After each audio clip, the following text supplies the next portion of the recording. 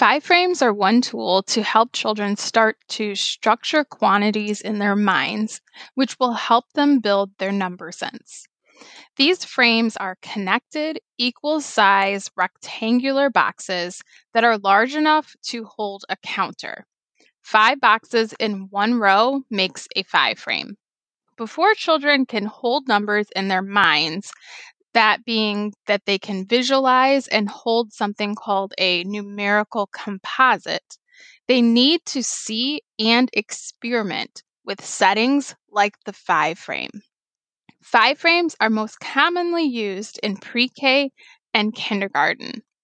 Repeated exposure to this organization and structure helps children transition to quickly counting and holding quantities in their minds. I want you to take note that you might hear teachers call this quick mental understanding of a quantity without counting subitizing. Subitizing is the focus of the Kids Math Talk parent resource number 3.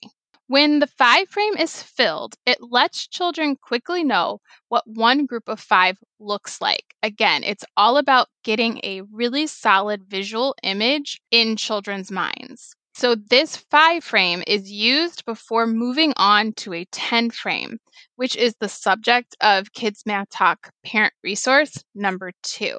Some suggestions for use for the five frame include just drawing a five frame or having your child draw it on a blank piece of paper and then using household items for the counters. So you could use things like dried macaroni, dried beans, or buttons. There really are a lot of possibilities. So once your five frame is ready, you can start with some questions to help engage your child.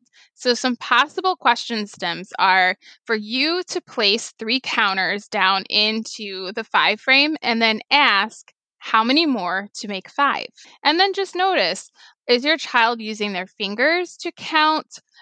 They might even be using their fingers and touching part of their face or something or part of their hand. So that just lets you know that they're a very visual learner and that they also need to feel and touch to help them with the counting. And that's just where they are, and that's okay.